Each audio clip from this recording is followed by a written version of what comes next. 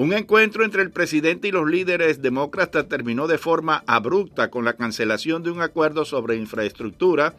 Detrás de la conversación fallida, la trama rusa sigue complicando al mandatario. El Jardín de las Rosas de la Casa Blanca fue testigo hoy de una conferencia de prensa en la que Donald Trump dejó ver su irritación tras un fugaz encuentro con los líderes demócratas Nancy Pelosi y Chuck Schumer, que terminó con un portazo.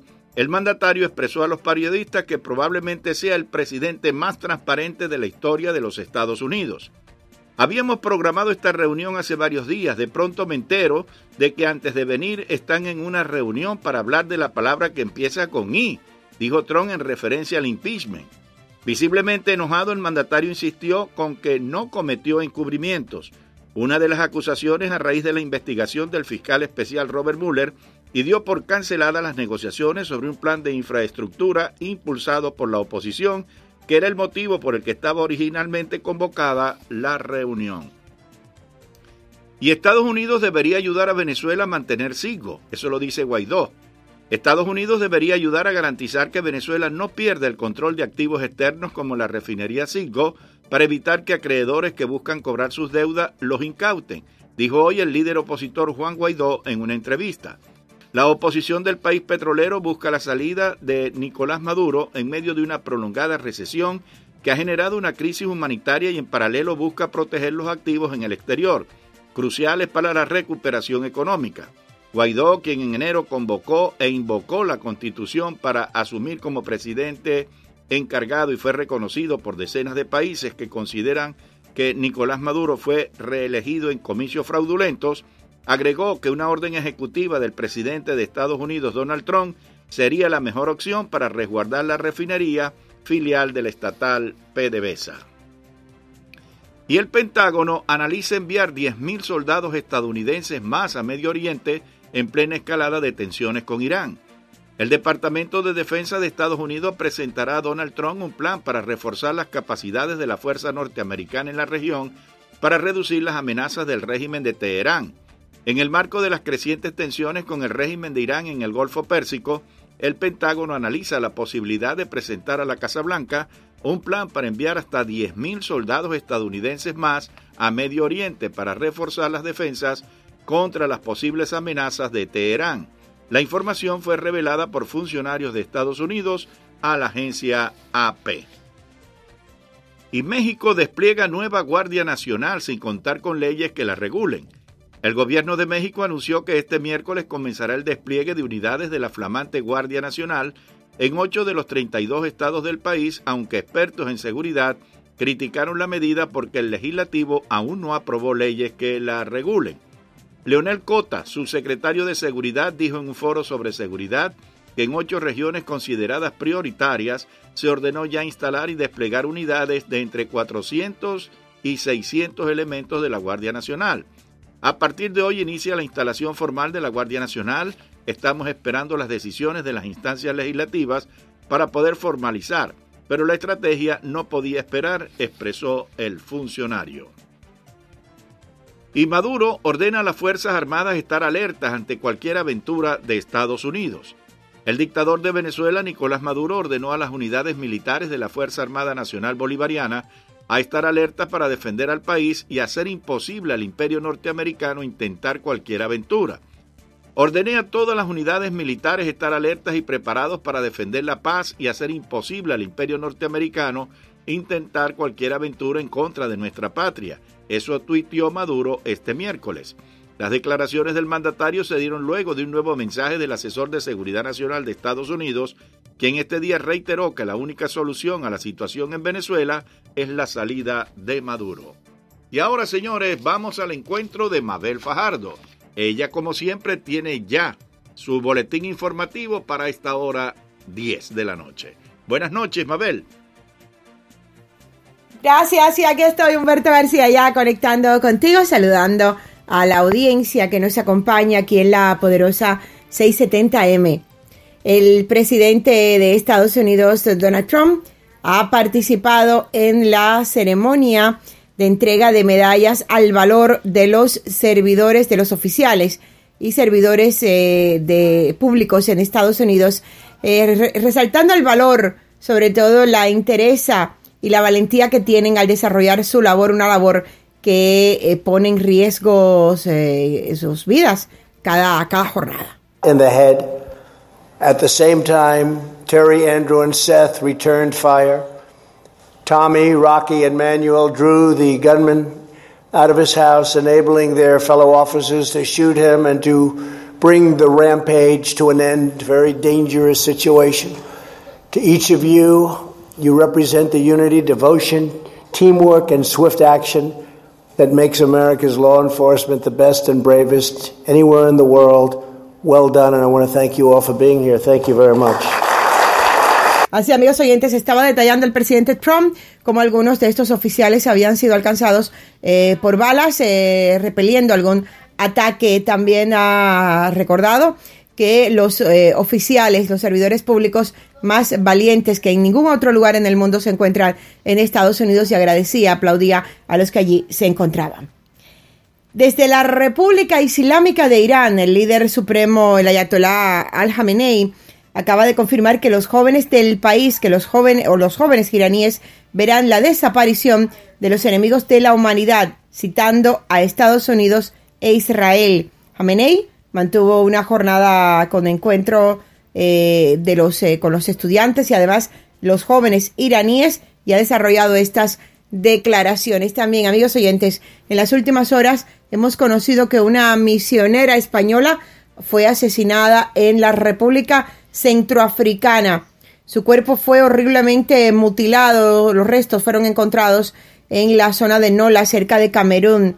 Esta religiosa, esta misionera, Inés Nives Sancho, de 77 años, llevaba 26 colaborando, ayudando en la República Centroafricana. Tenía la nacionalidad francesa y española, y llevaba, amigos oyentes, allí en la boca del lobo, en la parte más difícil, no hablando de solidaridad ni de palabras hermosas en las redes sociales, en internet, sino realmente ayudando durante décadas a los más necesitados.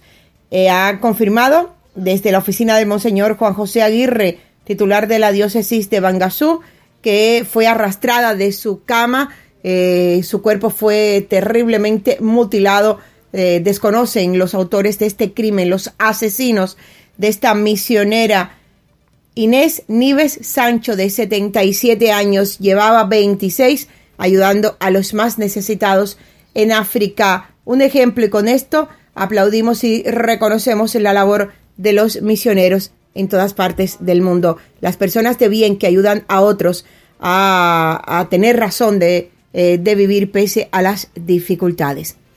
Y en España están pidiendo que se retiren las actas como diputados en el Congreso, como congresistas y como senador a los 5 políticos independentistas catalanes que se encuentran presos, se encuentran en prisión preventiva y además inmersos en un proceso en los tribunales por varios delitos. Tienen varias imputaciones, pues cuando se ha constituido la 13ª legislatura en España, han acudido a tomar sus actas.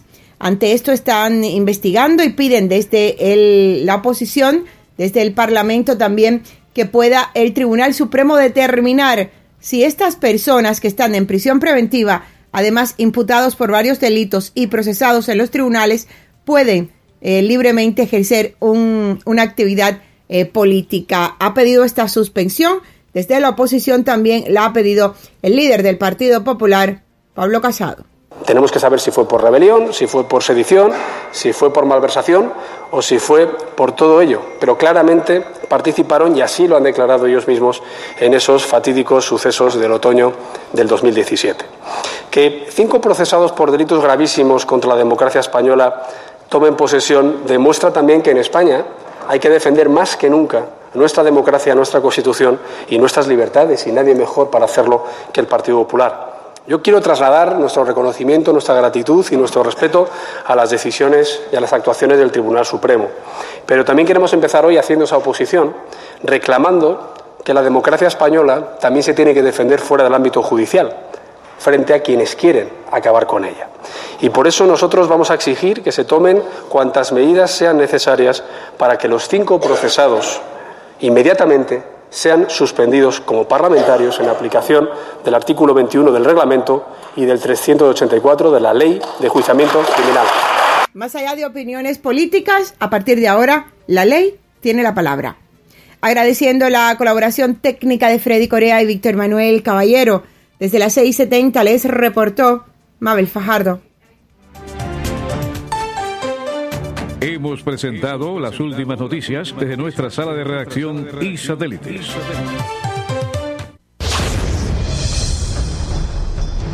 Esta es la poderosa 670. Aprobó unánimemente un respaldo a la resistencia cubana dentro de la isla. A unirse a quienes trabajan pacífica y desinteresadamente por lograr la democratización y la libertad para todo nuestro pueblo. Noticias, debate y entretenimiento. La voz de la libertad de los pueblos de Latinoamérica.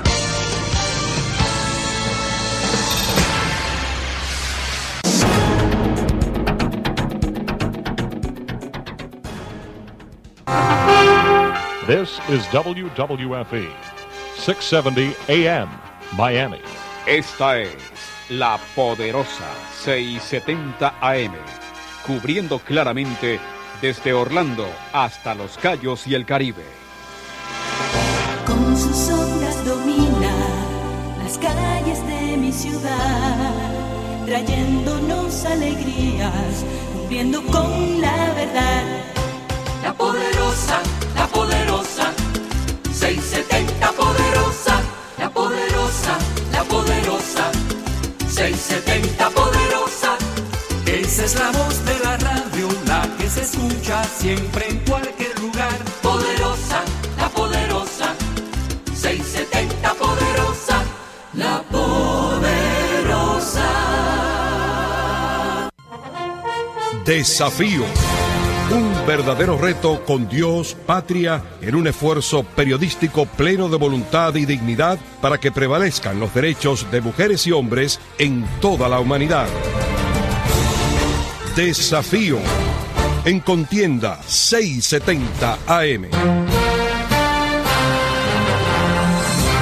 Con Dios, patria, esfuerzo, voluntad y dignidad, procuremos un reto para mejorar la humanidad. Saludos amigos y bienvenidos a Desafío, un fórum de libertad de expresión en este día 22 de mayo del año 2019. Mi nombre es Ramon Saul Sanchez con la asistencia técnica de Víctor Caballero, el caballero de la radio. Buenas noches, Víctor. Bueno, como ustedes han venido escuchando a través de los noticieros de esta poderosa y también los noticieros locales, ha tenido lugar un emplazamiento jurídico al régimen de Cuba por parte de personas que defienden los derechos de los seres humanos, los derechos humanos, los derechos de los presos políticos, los derechos para que las personas no sean explotadas, como lo hace el régimen de Cuba. Y un artículo en Martí Noticia da cuenta que una denuncia busca eliminar la esclavitud de los cubanos. El ingeniero, inversor y filántropo cubano español Javier Larrondo es presidente de Prisoners Defenders, organización no gubernamental cuya misión es combatir la represión política en el mundo. La primera sección de este grupo, sección de este grupo de análisis y acción es Cuban Prisoners Defenders, que ha denunciado diversos atropellos del régimen comunista a los ciudadanos cubanos, sobre todo el caso de los presos políticos en la isla. Pero hace unos días una denuncia por esclavitud, considerado un crimen de lesa humanidad contra varios miembros de la dirigencia Castro comunista, ha llevado a Larrondo a declarar en importantes foros del orbe.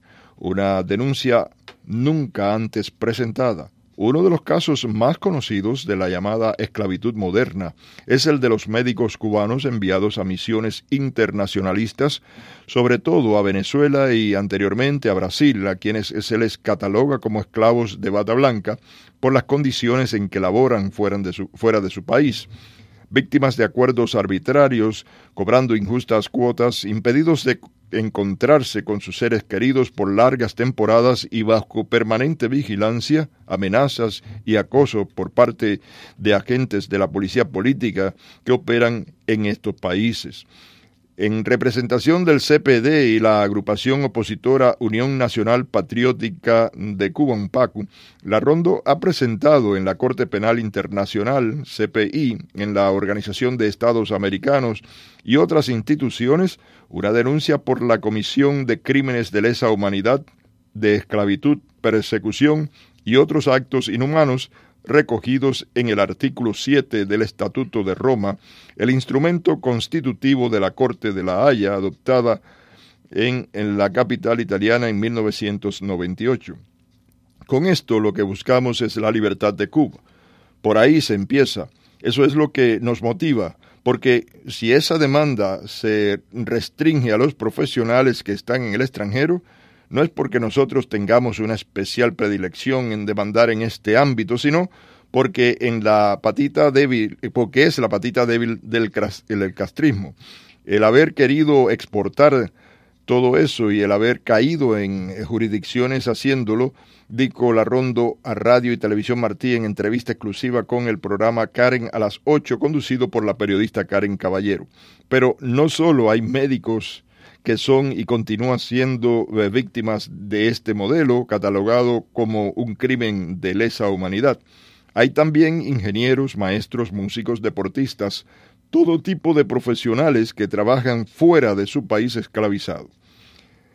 Destacó el activista quien inició su carrera en operadoras españolas como Vodafone, para luego lanzar al mercado diferentes negocios digitales, ser directivo de multinacionales y a la par velar por los derechos humanos. Desde joven he estado comprometido con la defensa de los derechos de la gente y, aunque nací en España, siendo hijo de cubanos, me siento cubano. Bueno, esa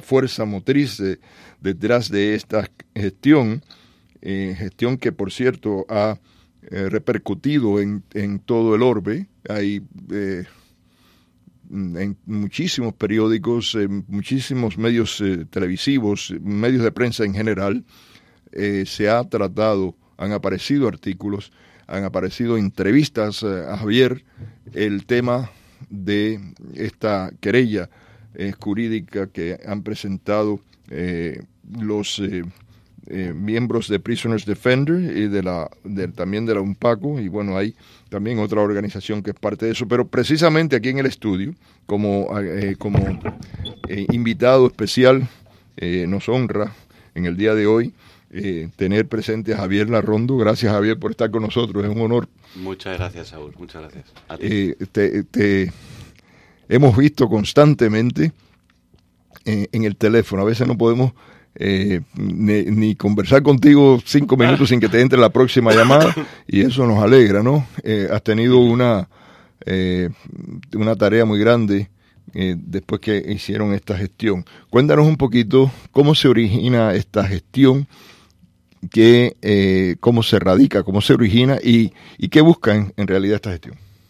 ¿Y quiénes la integran, sobre todo? Porque hay personas muy conocidas que son parte de esta gestión, además de tu persona. Sí, somos un grupo grande. Pues mira, el germen de esto se origina, nace de una gran frustración, un gran enfado. A veces eso lleva a la creatividad, a buscar soluciones.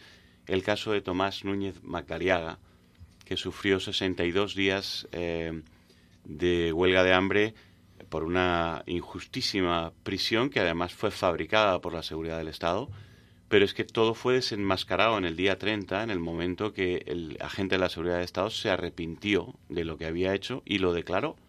Sin embargo, le mantuvieron durante 32 días más. Bueno, todo esto generó una frustración muy grande. Estábamos en plena campaña apoyando a Tomás y viendo cómo se estaba degradando, y esa frustración, ese dolor que estábamos sufriendo, llegó un momento que dije, yo y varios dijimos, tenemos que buscar una vía para que no vuelva a suceder. Y esto es desde España, tú radicabas en España en ese momento. Eso es de España. Y entonces empezamos a estudiar cortes de llevar estos casos, porque era evidente que esto era una fabricación y dijimos, igual que tiene que haber otros muchos casos y por lo tanto vamos a recopilar, vamos a atacar jurídicamente al régimen. Cuando estuvimos estudiando cómo hacerlo, nos dimos cuenta que dentro de Cuba, bueno, la misma conclusión que todos hemos llegado, son inatacables. Es decir, ellos no han firmado ni son parte de ningún protocolo, ningún acuerdo internacional que permita meterles mano. Pero curiosamente las ganas de meterles mano, de tratar de hacer justicia, dio con que nos dimos cuenta que lo mismo que hacen dentro lo hacen fuera.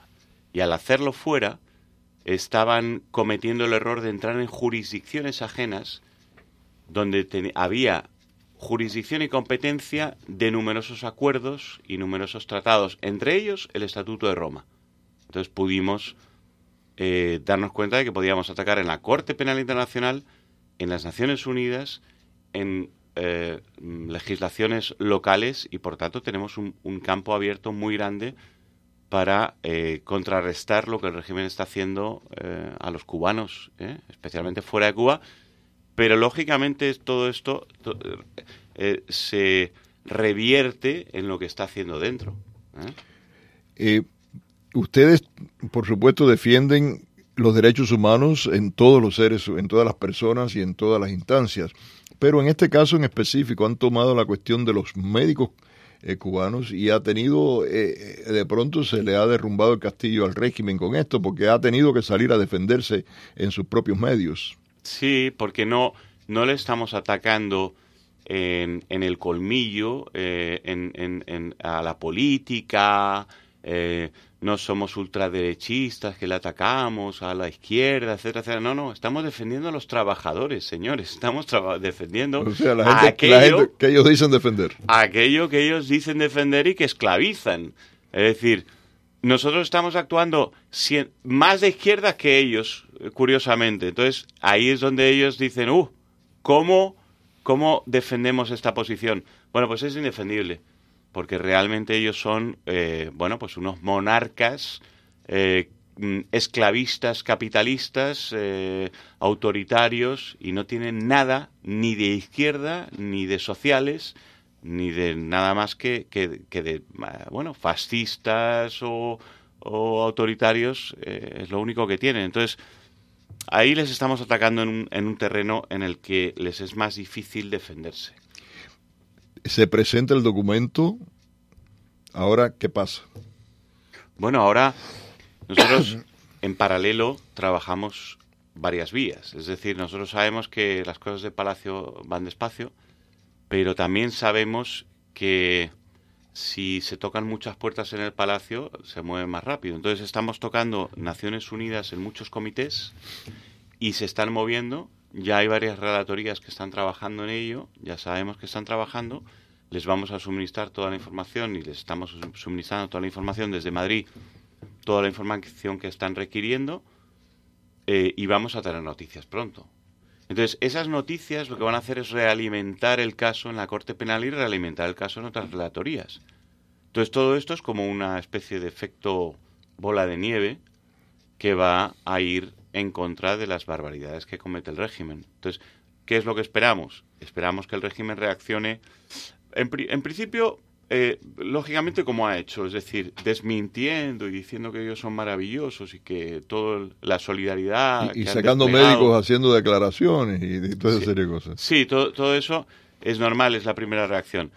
Pero cuando los hechos vayan cayendo por su peso en diferentes entidades, como el papelito camina... Esto ya no depende de personas, ya no depende de lo que yo diga aquí en la radio, ni depende de lo que diga otro, no, el papelito está caminando. Y como eso camina, va a llegar un momento que ellos van a tener que dar una respuesta más adecuada. Y yo espero que tengan que relajar un poco la presión que ejercen sobre los profesionales. Ojalá sea así, porque yo lo que busco es que los profesionales dejen de trabajar en estado de esclavitud, que es lo que está pasando. ¿Qué puede pasar al final? Vamos a suponer que la Corte encuentra que es válida la querella de ustedes, la acusación de ustedes. ¿Qué puede pasar? ¿Qué recursos puede poner en vigor la Corte para castigar eso? Bueno, el procedimiento de la Corte es que cuando inicia una investigación la Fiscalía y la formaliza, puede emitir una orden de detención. Si eso ocurre, esa orden de detención tiene vigencia en los 123 países miembros de la Corte. Es decir, que a la hora de usar eDreams, estos dirigentes del régimen ya tenían 123 países menos a los que viajar, porque allí tienen obligación de nada más pisar territorio ser detenidos, ¿vale? Ahora, incluye, digamos, entre comillas, el presidente, incluye, no hay una cierta inmunidad para los jefes de Estado. No, en absoluto, en Okay. absoluto. No hay inmunidad. En el momento que se dicta una orden de detención por la Corte Penal Internacional, se ejecuta en los 123 países, sí. Los médicos, ¿has tenido reacciones por parte de ellos o has estado tan ocupado que no has podido ni constatar? No, sí, he hablado muchísimo. ¿Sí? Ellos son... Yo trabajo mano a mano con ellos, yo trabajo para ellos y con su sufrimiento. Y entonces estoy en contacto permanente con ellos. Están entusiasmados, están con esperanza, tienen... muchos de ellos están... es como saliendo del armario, entre comillas, ¿no? Están diciendo, por fin se escucha nuestras reivindicaciones. Están viendo retratado su sufrimiento que está saliendo a la luz pública, y eso que ellos llevan denunciando durante tanto tiempo, que a la gente le costaba asumir que era una realidad, de repente está saliendo a la luz pública, y no solamente entre sus compañeros cubanos se está reconociendo, sino que están reconociéndolo el mundo entero, se está haciendo público. Entonces se sienten acompañados en su dolor, ¿no? Esto es un golpe, no solamente puede ser un golpe jurídico en la nariz del régimen, económico, porque obviamente si se le termina de desmontar el gran negocio de la esclavitud de los profesionales, la trata de médicos, la trata de profesionales, bueno, pues ya sabemos que es un renglón muy importante de la economía del régimen.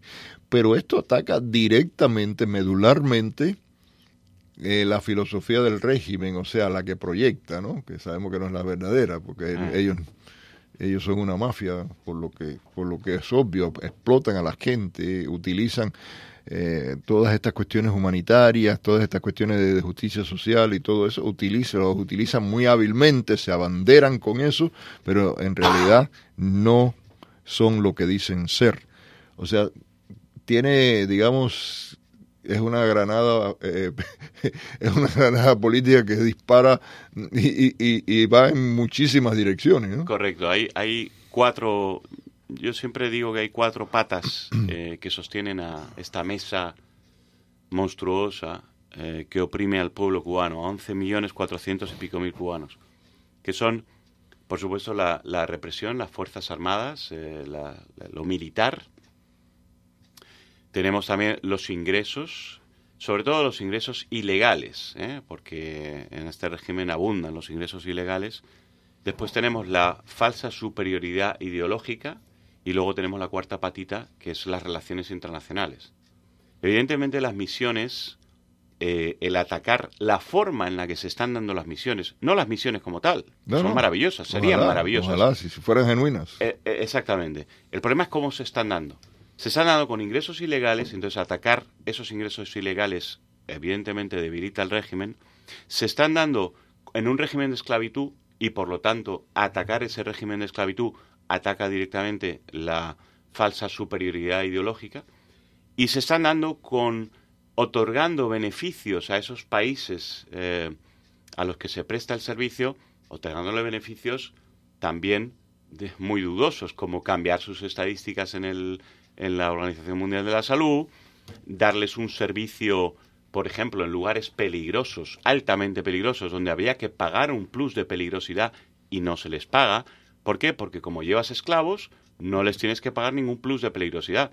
Pero hay zonas remotas de Brasil o de Venezuela donde hay tiroteos, donde hay bandas, donde si llevas ahí un médico, señores, a ese médico le tienes que pagar un plus de peligrosidad, saber lo que está haciendo y quizá incluso llevar agentes de seguridad para proteger a esos médicos, que costaría dinero. Y importante decir que cuando se habla de pagar, porque hay quien pueda decir que no conozca el tema, puede decir, bueno, pero tampoco si el médico quiere ir a esos lugares, si el médico se quiere arriesgar, pues más mérito tiene, y más mérito tiene el gobierno de Cuba, porque crea toda esta gestión. Pero hay que decir lo que recibe el régimen de Cuba. O sea, el régimen de Cuba hace todo esto porque se está embolsillando en la mayor parte de los recursos que esos países pagan por tener esos médicos ahí, e instituciones internacionales también. El gobierno de Cuba, dos cosas con respecto a eso. Primero, se embolsa del 75 al 90 y pico % de lo que pagan esos países por esos recursos. Y luego otra cosa muy importante, casi el 90% de los médicos que van a las misiones no conocen el destino, o si se les dice el destino, se lo cambian al llegar al país. De manera que eso de que los médicos eligen y entonces saben al lugar de riesgo que van, eso es mentira. Los cubanos, los médicos cubanos no saben que van a jugarse la vida. A los que les toca jugarse la vida en zonas remotas no lo saben. Y cuando les toca y se ven en esa situación, se quejan, pero están ya esclavizados, ya no tienen vuelta atrás. O sea que no es una elección libre y se está jugando con sus vidas. Javier, ¿cómo está tomando Europa esto? Primero, en los últimos tiempos que hemos visto que el régimen de Venezuela pues le ha dado un tiro en la cabeza al socialismo y al izquierdismo rancio de ellos, ¿no? Hay gente de izquierda que yo respeto sus creencias, ¿no? Y o sea, el mundo no tiene que ser derechista ni izquierdista ni nada de eso. Cada cual puede ser como quiera. Lo que no puede hacer es ponerle sus tendencias o sus creencias ideológicas a nadie, ¿no? Pero después de la crisis y el hecho de que por lo menos el continente americano ha visto el fraude que es este llamado socialismo del siglo XXI, etcétera, y en Europa todavía como que había un poco de reticencia a esto, aceptarlo, parece que por la distancia, no sé. ¿Cómo ha caído esta noticia, quitar el velo que ustedes han hecho, quitar la careta que ustedes le han hecho al régimen de Cuba con este tema que el régimen ha maniobrado tan hábilmente durante tanto tiempo? Bueno, yo todavía no he recabado la opinión de ellos después de que han leído los medios, visto la repercusión. Yo sé lo que me decían antes. Antes, en Europa, había una expectación muy buena. Yo me he reunido hasta con gente del grupo socialista, incluso, y había veían esto como un reclamo muy justo, muy adecuado. Lo veían como una forma muy adecuada de enfocar el problema de los derechos en Cuba. Es decir, que en general el Grupo ALDE, Grupo Popular, y la persona con la que yo me reuní, un alto cargo del Grupo Socialista, también lo veían muy adecuado y bien, había mucho apoyo en ese momento. Yo no sé cómo ha sentado después de ver toda la repercusión. Yo me imagino que estarán viéndolo pues muy interesados, preocupados también. ¿Te sorprendió a ti la acogida internacional en los medios, etcétera, que ha tenido la demanda esta? ¿Cómo ha impactado? Vamos a ver, nosotros ya trabajamos esa acogida, la pretrabajamos. Estuvimos meses trabajándola con diferentes medios, pero es cierto que fue mayor incluso de lo que pensábamos y nos ha sorprendido positivamente. Entonces se ha creado una bola de nieve que es superior a lo que pensábamos y nos agrada mucho. Porque además no está parando. Es que hay muchos medios que están ahora mismo redactando noticias. Mientras tú y yo estamos hablando, hay medios que están redactando noticias para sacar. Porque esta bola de nieve... El problema aquí es que esto no es una noticia que es un titular y... ¡Vamos a demandar! No. Es que hemos dado los papeles. Son 350 folios... Y los periodistas están leyéndolo. Entonces van cayendo artículos porque el papelito camina, ¿no? Efectivamente. También el médico que está dentro de la isla, ¿no? Porque hay médicos que no quieren ir a estas misiones. Hay médicos que los persuaden, entre comillas, mediante esas técnicas muy especiales que tiene el régimen de Cuba, que cuando viene a ver estás haciendo lo que el régimen quiere y tú no lo querías hacer, pero no te queda otro remedio, o tu vida te cae arriba como uno de esos balcones viejos de La Habana, ¿no? Sí. Estos médicos deben también estar atentos. ¿Hay alguna gestión por parte de ustedes, algo que necesiten, que médicos, que personal que está siendo explotado se comunique con ustedes?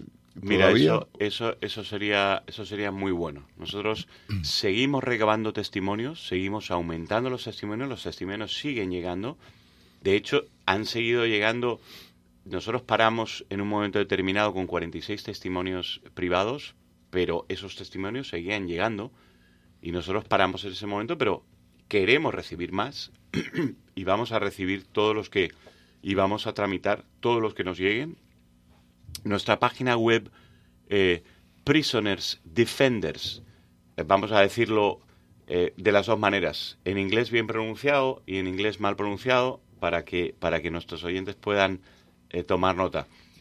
Es prisonersdefenders.org, esa es nuestra página, y allí, en la sección Denuncias a Cuba, hay una subsección que dice ¿quieres unirte? Y allí se puede participar, ahí explica cómo participar. La página es, diciéndolo más en español para que nos entiendan aquellos que lo quieran escribir en español, es prisonersdefenders.org. Y allí pueden los médicos que están dentro o fuera de Cuba denunciar, en la sección de denuncias a Cuba, en la sección de ¿quieres unirte a la demanda? Allí pueden denunciar de forma anónima. Es decir, nosotros estamos protegiendo las identidades de los médicos que están denunciando. Les protegemos. No hemos dado las identidades a nadie. Solamente estamos dando las identidades a aquellos que nos dan autorización expresa y nos dicen, yo sí quiero que tal medio me pueda contactar, o yo sí quiero que Naciones Unidas tome mi identidad, o lo que sea. ¿Cuánto miedo hay? Bueno, es terrible. Nosotros tenemos contabilizado que más de 1.500 médicos han descargado la denuncia y han declarado solamente 70, de los cuales hemos recogido la denuncia completa y correcta de 46. Es decir, eso ya te dice una idea de los ratios que hay de miedo. Es pánico, terror. Tienen a sus familiares dentro de la isla. Y lo que hay dentro de la isla con el régimen es pánico. Yo no sé cómo ese régimen, yo no sé cómo pueden defenderlo las personas que lo están defendiendo. Yo no sé cómo pueden convivir con crearle ese pánico a su población. Tiene que haber gente muy desalmada, que lo sabe perfectamente y que son conscientes, pero también tiene que haber mucha gente engañada. Chico, pregunta, mira el dolor que creas, el temor, la represión, la falta de libertad, la falta de alegría que estás creando en tu gente. ¿Tú crees que esto es la forma? Tiene que haber gente que tiene que hacerse esa pregunta, porque no creo que todos sean unos desalmados absolutos que conocen toda la maldad que están desplegando. Tiene que haber gente que tiene que hacerse esa pregunta. Ahora, Javier, ¿cómo te involucras en la lucha esta? Tú naciste en España, de padres cubanos, ¿correcto? Sí. ¿Cómo te involucras? Desde pequeñito. Yo, de alguna manera, desde pequeño, mi abuela me inculcó el amor por Cuba. La primera canción que toqué en el piano, yo soy músico, y la primera canción que toqué en el piano fue La Bayamesa. Es la primera de la que me supe la letra también. Me parece una canción maravillosa, por cierto. Yo soy español y cubano, pero fíjate, de los dos himnos, el himno cubano me parece bastante más bonito que el español. Y además tiene letra, cosa que el español, pobrecito, no tiene letra, ¿no? Ahora Marta Sánchez le ha puesto una letra, pero bueno, tenemos que encontrar la letra todavía al español. Y lo he sentido siempre la cercanía. Los amigos de mis padres eran cubanos, siempre yo estaba en el Centro Cubano de España. Siempre he tenido... a mí no me has hecho bailar ni funky ni rock, pero de repente ponían salsa y eso sí me levantaba, ¿no? Entonces he compuesto canciones y cuando empezaba a componer de repente componía cosas que tenían la conga. Y mis amigos músicos españoles de jazz, músicos hechos y derechos, tremendos músicos, los mejores de España, me decían, coño, ¿cómo haces eso? Porque ellos caían a tierra y yo estaba en la síncopa permanente, en la conga. Decía, chicos, yo no sé cómo lo hago, pero... Entonces tenía que venir un tercero a descifrar lo que yo había compuesto, lo que el otro no podía tocar.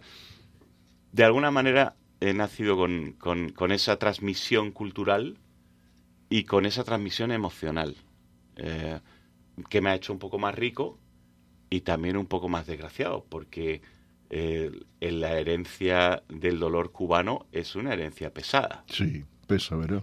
Claro que pesa. Sobre todo que hay cosas que a uno lo lleva con tristeza y ni siquiera puede hablar de ellas.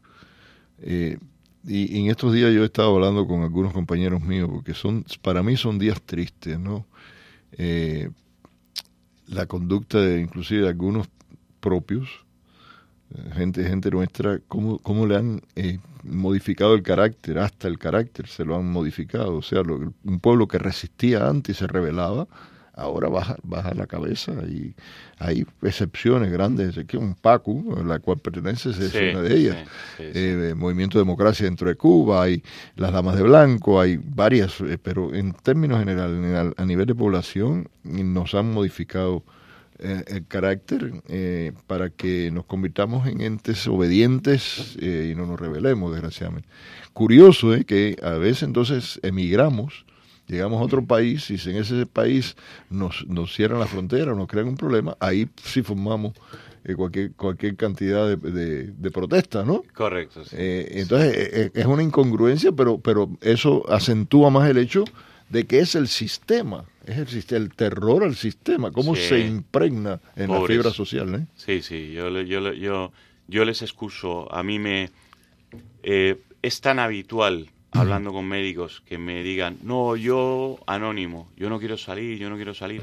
Es tan habitual que ni siquiera pierdo el tiempo intentando ni convencer ni nada, porque yo les comprendo perfectamente. O sea, ellos tienen terror y tienen todo el derecho a tener terror porque lo ven alrededor, ¿no? Entonces, yo les respeto mucho. Cuando la gente tiene miedo, yo respeto mucho la falta de acción. Hay que convivir con eso. ¿Hasta qué punto?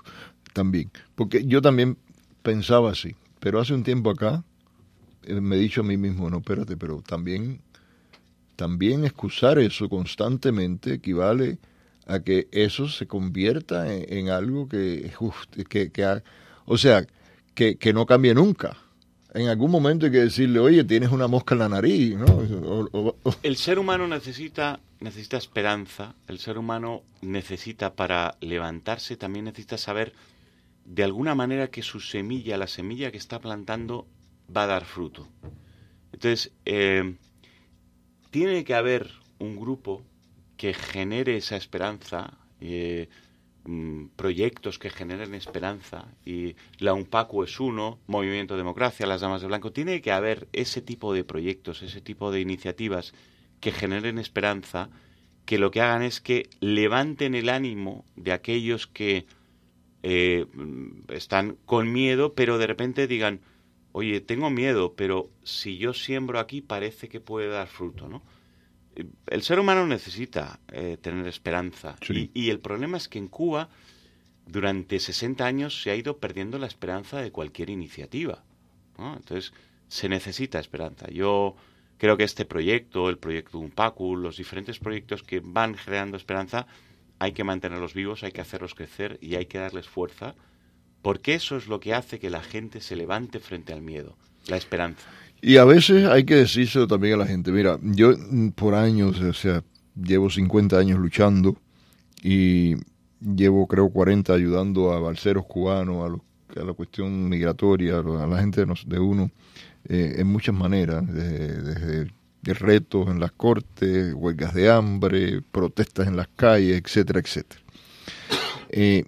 Y hay veces que te llama un cubano que tiene un pariente en cualquier situación, ¿no? Y necesita ayuda en el sentido, por ejemplo, tiene un pariente preso aquí, te llama, ¿qué debo hacer? ¿Qué cosa es? ¿De qué manera puedo sacar a mi sobrino para que mi sobrino viva aquí conmigo, se quede en la libertad?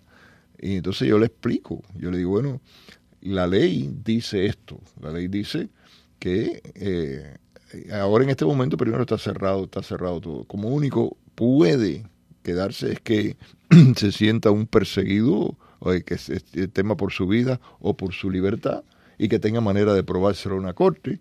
Entonces, bueno, le dan asilo político. No, pero él no puede decir eso. ¿Pero por qué no puede decirlo? No, porque si dice eso, no puede entrar en Cuba después. No puede regresar a su familia, no puede renunciar a su familia. Entonces, fíjate qué vuelta le da el régimen y cómo se ha impregnado en el carácter del individuo ya que está pensando esto, o sea, su propia defensa, te estás ahogando y dice, bueno, no me tires un salvavidas rosado. Bueno, porque aquí vamos a decir algo. La estrategia frente al régimen, fíjate, en contra de lo que puede pensar la mayoría, la estrategia más frontal frente al régimen, la más frentista, la más radical frente al régimen, cuando tú expones tu caso ante instituciones, cortes, Naciones Unidas, etcétera, precisamente es la que hace que el régimen rebaje el nivel de presión sobre ti y tu familia. Claro. ¿Por qué? Porque el régimen vive de la hipocresía. Si este fuera un régimen que no viviera de la hipocresía, pero una de sus patitas más grandes es la hipocresía y las relaciones internacionales. Entonces, como vive de la hipocresía y de las relaciones internacionales, y es un régimen parásito que no genera sus ingresos, sino que lo tiene que generar en base a esa hipocresía, cuanto más te enfrentas al régimen y más expones tu caso y más les pones en aprieto, más evidente es tu caso, más expuesto, menos te pueden tocar. Eso es lo curioso. Entonces, cuanto más anónimo eres, es cuando te pueden pisar sin ningún tipo de problema. Eso es así. Y eso es así. Pero dar el paso es tan difícil, porque es como dar el paso de la pastillita de Matrix, la azul y la roja, ¿no? Uh-huh. Es como, ¿qué quieres? ¿La azul y sigues viviendo en el mundo de Matrix? ¿O quieres la roja y quieres, no sé cuál de los dos colores será la de la película, pero quieres dar el salto, ¿no? Coño, el salto es muy difícil, ¿no? O sea, me voy a enfrentar yo al régimen. Lo primero que vas a tener es pánico. Amenazas del régimen. Lo primero, así, la primera onda nada. Pero claro, en el momento que tú das el salto, pero claro, tienes que elegir bien el salto. No elijas el salto en un pequeño medio de comunicación que no lee nadie, o en un pequeño, porque eso puede ser negativo. Ahí ya te metes en una espiral en donde has dado el salto, te conviertes en enemigo, pero no estás suficientemente. Entonces, ahora sí, si te metes en una institución como una corte, Naciones Unidas, etcétera, etcétera, si te metes a ese nivel, ahí ya el salto es un salto serio en el que el régimen no puede seguir jugando contra ti. Efectivamente. Yo pienso que sí hay que empezarle a hablar al cubano con la realidad en la mano. O sea, Eso que acabas de decir es algo que nosotros hemos experimentado muchas veces cuando defendemos los presos políticos. Mientras más se conoce el caso, más posibilidades hay de que el régimen se aguante un poco de abusar. Y ya sabemos que han hecho en casos anónimos, o sea, los han torturado y los han matado, desgraciadamente, ha sido así. Pero yo sí pienso que hay que hablar con el cubano, hay que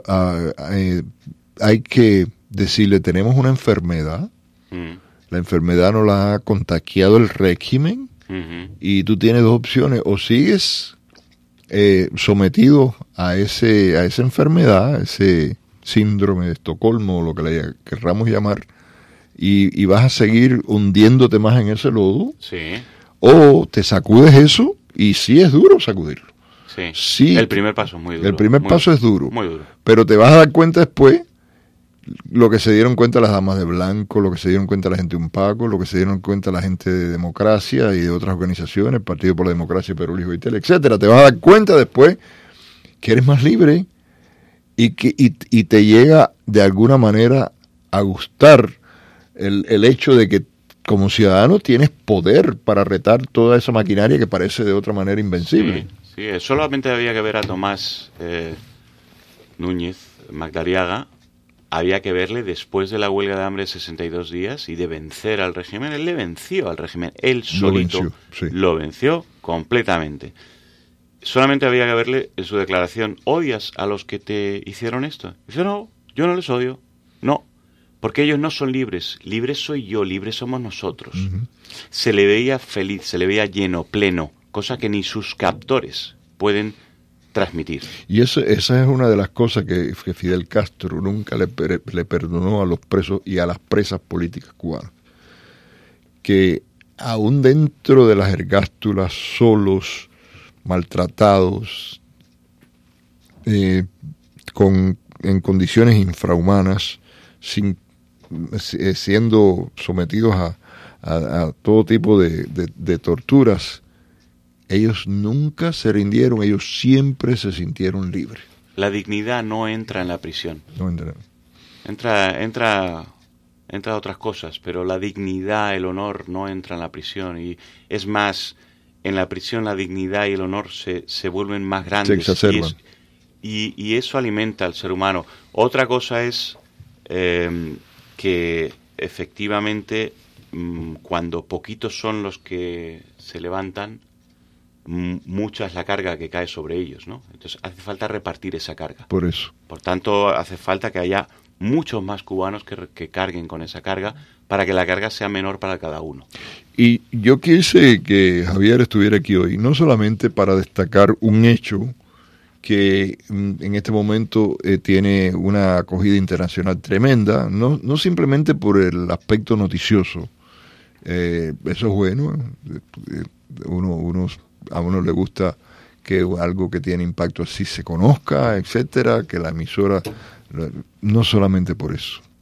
Es más, lo más importante es para demostrarle al cubano de allá y de aquí que sí se puede hacer cosas, que sí se puede hacer cosas serias, cosas que impacten, que hay que estudiarlas, que no son quizás todos los días que se pueden hacer, pero cuando uno se quiere de verdad su patria y uno actúa con seriedad y uno le pone esfuerzo y tesón a algo, ese esfuerzo, ese tesón produce, y en este caso ustedes han producido esto que, bueno, vamos a ver, es un primer paso, pero es un gran primer paso, porque vamos a suponer que mañana no progrese esta querella jurídica, vamos a suponer, ya el ojo está hinchado, o sea, el piñazo se lo dieron en el ojo al régimen y lo tiene morado, ¿no? No, claro. En lo que es medular para él, que es esta cortina de humo de que, bueno, ellos son una potencia médica, ellos hacen todo esto porque son buena gente, son un estado humanitario, internacionalista, qué sé yo qué, la revolución es todas estas cosas, ¿no? Bueno, es que de hecho nosotros ya tenemos la confirmación de que dentro de las Naciones Unidas ya conocían esto y que de alguna manera lo habían constatado en cierto grado, pero que no habían entrado demasiado en el detalle por el hecho de que estaban negociando una serie de temas con el régimen, mayor visibilidad, cambios y tal, pero claro, el régimen no cede nada. Y no puede ceder, porque no puede. La intención de ellos es permanecer en el poder. Claro. Entonces, si esa es la intención, no pueden ceder, porque nada más que cedan, se le aflojan los puntales y van abajo. Ellos tienen que tomar una decisión del 100% de ellos, tiene que haber un porcentaje de ellos que tomen la decisión de decir cuál es nuestro objetivo, mantenernos en el poder o crear un país próspero. Entonces, si toman la segunda opción, evidentemente van a tener que hacer cambios fuertísimos. Y además a la camarilla que solamente elige mantenernos en el poder, va a tener que sustituirla. Esa es la decisión que tiene que surgir en ese régimen, internamente. Porque si no van a destrozar generación tras generación tras generación. ¿Para qué? ¿Para que 50.000 personas vivan bien a costa del sufrimiento de los otros 11 millones? Señores, ¿qué es eso? O sea, y ese cuestionamiento tenemos que hacerlo todos, los de afuera y los de adentro. Y dejar esa actitud chota, burlona, indiferente, esa doble moralidad también que practicamos a veces, de que, bueno, cuando vamos a hablar del bloqueo americano, cuando vamos a hablar de que no me dejan entrar en los Estados Unidos y decimos que la culpa es de Trump, que cuando vamos a hablar de las carestías en Cuba, que la culpa es de Trump y todo esto, sí estamos dispuestos a decirlo, pero cuando le preguntamos, bueno, y está bien, todo eso está bien, te doy la razón, a ver, ¿y tú no crees que Raúl también tenga la culpa? No, yo en política no me meto. Eso tenemos que romperlo, porque eso es, al final no es un acto de defensa, es un acto de cobardía, porque hay otra gente que lo hace, o sea, que dice, no, espérate, el primer culpable que hay aquí es el régimen. Si ese régimen no estuviera en el poder, no tuviera la familia dividida, la nación destrozada, 4 millones de personas han pasado por las prisiones, no sé cuántos miles, 20, 30.000 fusilados o muertos, y no sé cuántos miles y miles que se han ahogado en el estrecho de la Florida. No estuviéramos todos los días que levantarnos hablando de un apellido maldito por 60 años, podríamos estar hablando de otra cosa. De cómo vamos a ser mejores en la producción, en la ciencia, en la tecnología, en lo que fuere. Vamos a pasar a identificar la planta y cuando regresemos, Javier, vamos a abrir los micrófonos para conversar un poco con los oyentes y que los oyentes puedan interactuar contigo también. Adelante, Víctor. Sube la temperatura y crece la emoción con el brío y el poder de los caballos campeones de Paso Fino. Ven al Tropical Park del 24 al 26 de mayo. Miércoles y jueves, entrada gratis. Viernes, sábado y domingo, $25 el boleto. Horario 5 de la tarde. Invita Spectrum Internacional. Casa Marín, la casa de las especialidades. Cosita marín, marín marinero, cerdito pinareño, chivo robao, puerco asao, los mejores sándwiches cubanos y las más deliciosas ensaladas de la temporada. Siempre con artistas invitados, políticos famosos y personalidades. Y como la calidad, el sabor y el buen gusto no se improvisan, Casa Marín continúa ofreciendo sus especialidades en Palm Avenue y la 42 calle en Hialeah. Teléfono 305-824-0023, la casa de las especialidades. Si quieres comer sabroso, económico y sin exageración, Marín es la solución. Impresos. Colorama. Tarjetas. Colorama. Papelería. Colorama. Revistas. Colorama. Libros. Colorama. Pósters. Colorama. Todo lo que necesiten impresos de primera calidad lo encontrará en Colorama, 3215 Northwest de la calle 7. Colorama. Teléfono 305-541-0322. 541-0322. Colorama, más de 38 años de experiencia. Colorama. Colorama. Colorama. A continuación, las últimas noticias desde nuestra sala de reacción y satélites. Buenas noches, son las 10:59 en su estación favorita, La Poderosa 670. 80 grados la temperatura, 66% la humedad. Y esta es una buena noticia para los venezolanos.